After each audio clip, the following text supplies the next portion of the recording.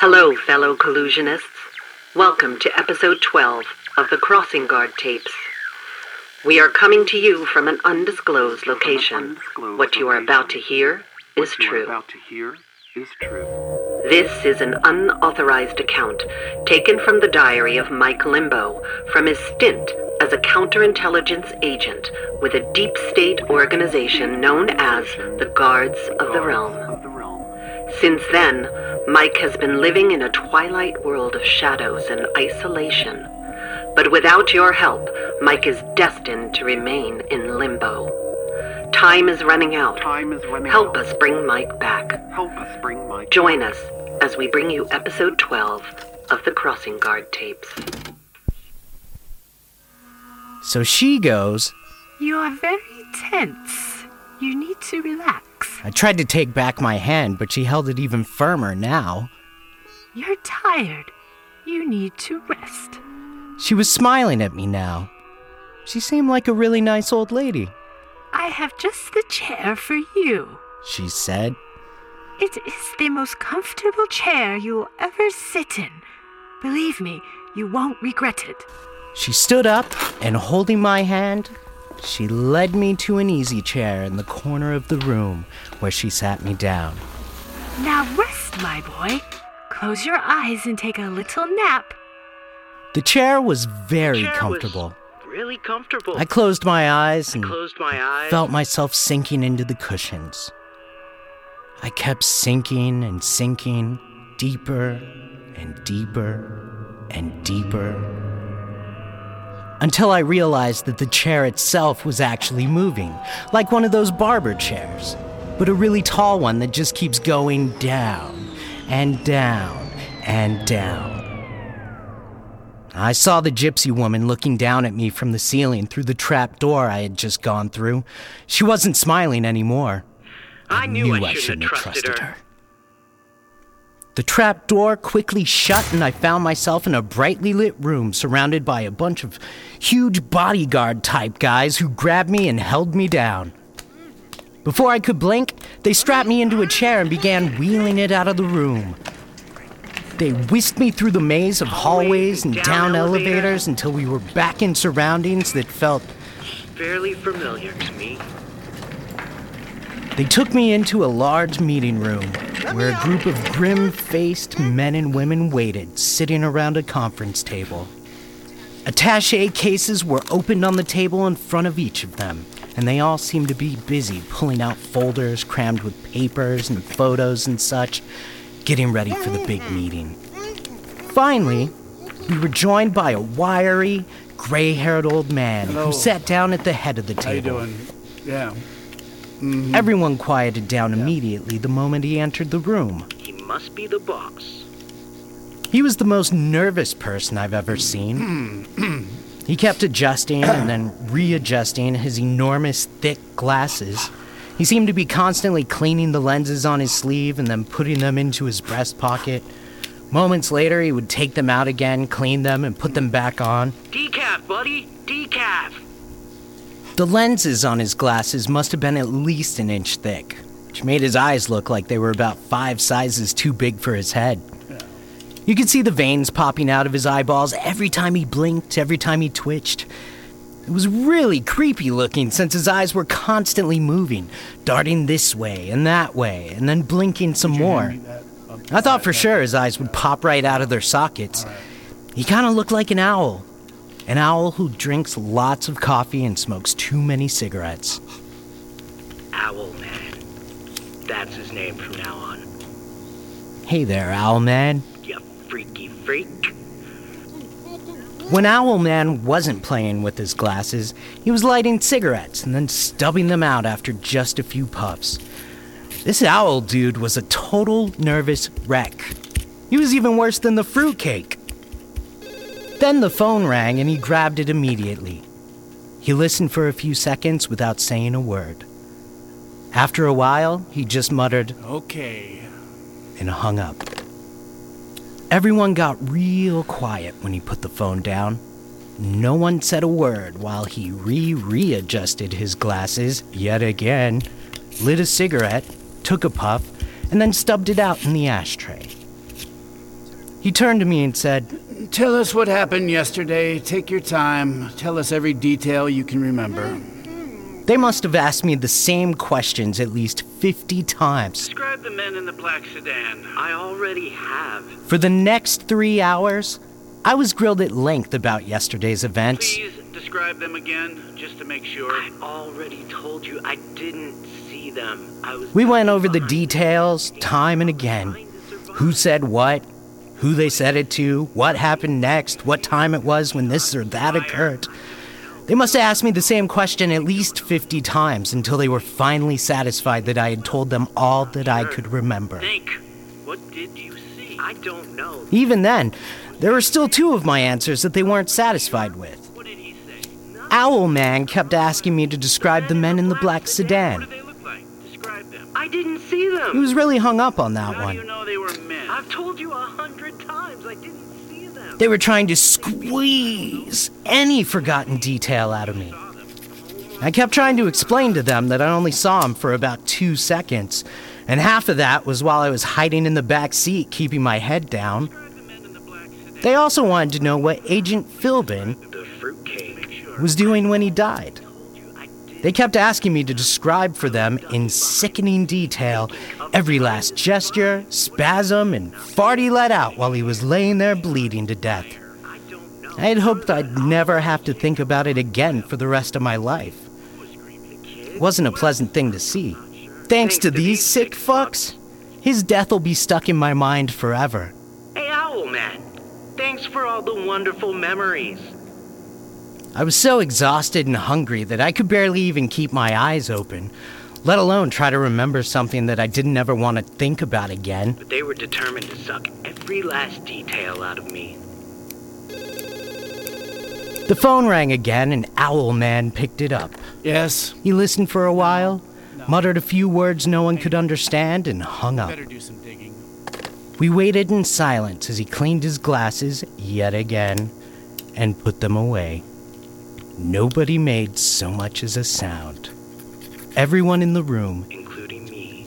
was scared shitless. Suddenly, he stood up and slammed his fist on the table. Everyone practically jumped 3 feet in the air. His enormous eyes glared at me like they were going to pop out of his eye sockets. Why are you lying to me? He screamed.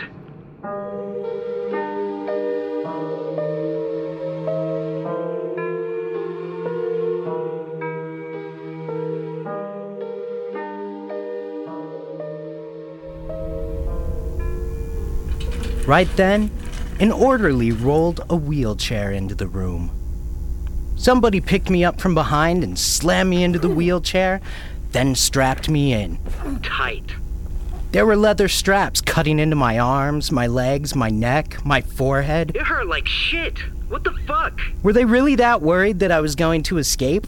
There was one of me and about 20 of them. They wheeled me out into the hallway. With Owlman leading the way, anyone who saw us coming jumped out to the side and then stood and saluted like scared children. Owlman didn't even look at them. He just kept walking. They wheeled me into the office of some guy named Dr. Knott. Dr. Knott. His office was dark too, kind of like the gypsy lady's place. Except without all the incense and pervert cats.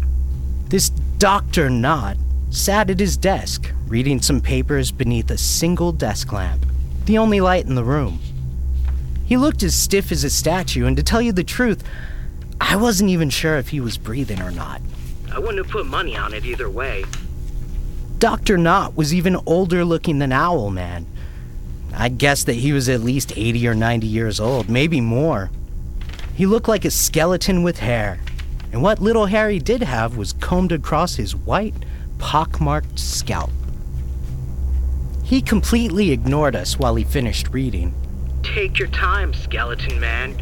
I'm in no hurry. All of the circulation in my body has been completely cut off. I'm turning blue and it hurts like shit, but don't worry. Pain is my middle name. I like it. Give me more. You rotting old fuck.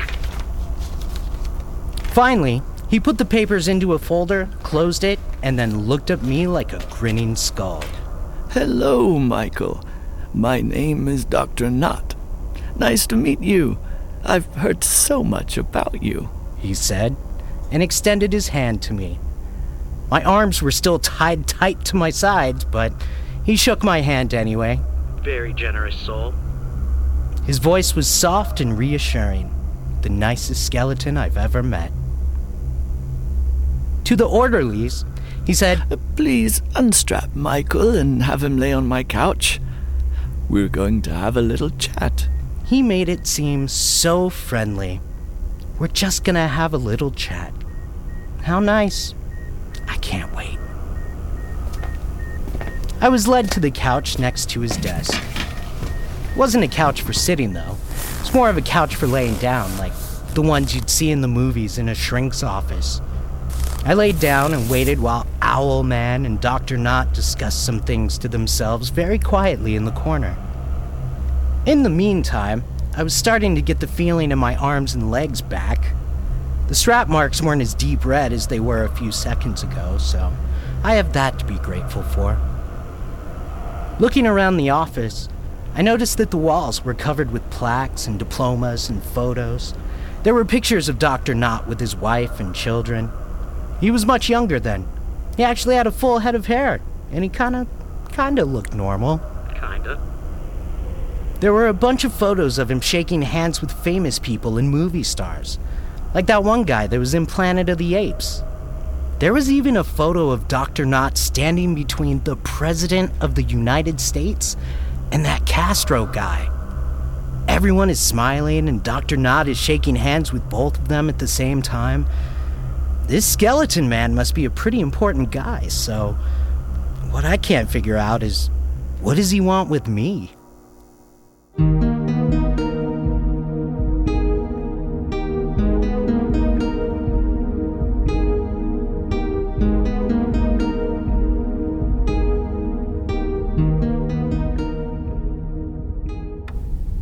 Owlman and Skeleton Man finished talking together, and Owlman left. Maybe he flew away somewhere. To his nest, maybe. Probably to get some more cigarettes. Just a little joke. Owlman doesn't look like he flies around too much. Dr. Knott then turned his attention to me. He pulled a chair up next to the couch and just sat there, grinning down at me. The grinning skull made me pretty nervous. Even though he seemed like an okay guy and spoke to me like we were old friends, I was still scared shitless. How would you feel? I mean, there I was, stuck in a room, face to face with a man that looked like he had at least 1 foot in the grave, and the other was about to climb in and join him. It made me shiver just looking at him. He goes, "You've seen a lot of things, some that weren't very pleasant." Wow. He hit the nail on the head. Yep. I just saw a bunch of people getting gunned down and murdered in broad daylight. Not very pleasant at all. Not very pleasant at all. I just looked at him and nodded. "You have suffered some sort of trauma, which is why you are having trouble remembering some of the details. There's still a lot of information deep inside of you that still needs to be mined." Mind? That sounds great! They're going to mine my brain. Here come the drills. I am so dead. I am so fucking dead. I braced for the worst. I tensed up so much I almost shit in my pants. I blew a nasty fart out instead, and oh my god. Serves them right. What a stinker. It didn't faze Skeleton Man, though. Not in the least. He just kept grinning his skeleton grin at me.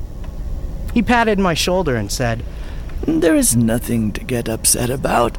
We're just going to use a little hypnotherapy on you. It won't hurt a bit. Relax." I couldn't believe it. I said, "Hypnotherapy? Isn't that like hypnotism?" He nodded. I almost started laughing. I mean, what a joke. I've seen those hypnotists on TV and they're just a big fucking hoax. I kept thinking, go ahead, hypnotize me, make me bark like a fucking dog. See if I care. "No, we won't make you bark like a dog. What the fuck? None of that nonsense." Can you read my mind? Instead, He kept trying to convince me with some scientific mumbo-jumbo about tapping into my deeper subconscious mind. Attempt to tap into your deeper subconscious mind. Some shit like that. I just smiled to myself. Go ahead, Skeleton Man. I'm ready. He asked me where I was from. Where are you from, Michael? We don't know much about you. But before I could answer, he started telling me stories about his childhood, when he was a young boy growing up on a farm. When I was a young man, growing up on a farm in the south of England, we were poor but happy. I was already tired, and his stories about planting the corn and rotating the crops were just plain, deadly boring. Family emigrated to America after the Great War, World War I. His voice droned on, and he spoke in such a quiet tone that I found it hard to pay attention. When I was 6 years old, to a farm in Iowa. His long rambling stories made me sleepy.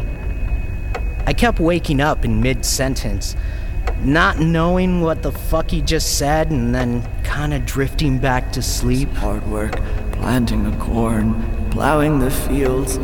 We found that we needed to rotate the crops. I remember yawning a few times, struggling to pay attention. Started to plant wheat and barley. It just got too hard to keep my eyes open. And then...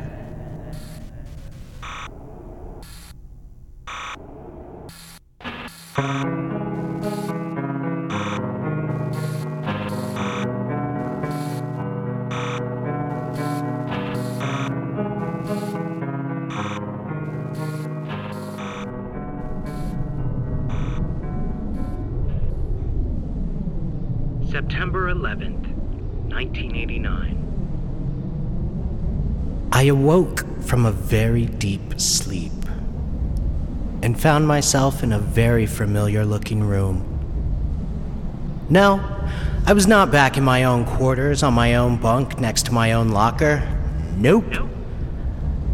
I was back in my cell. Wouldn't you know it? I was a prisoner again.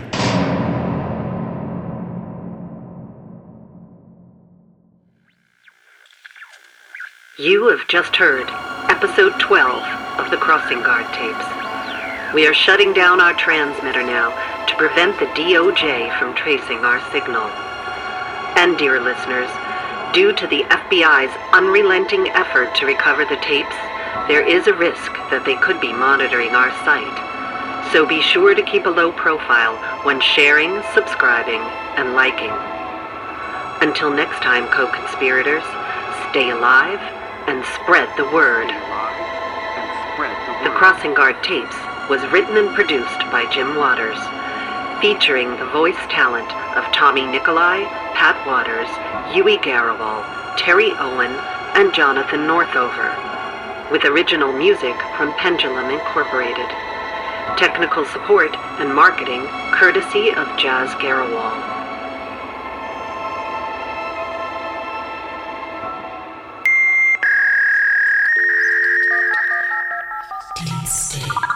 The number you have dialed has been changed.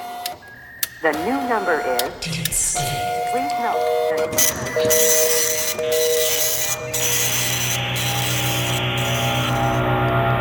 Deep State Chronicles.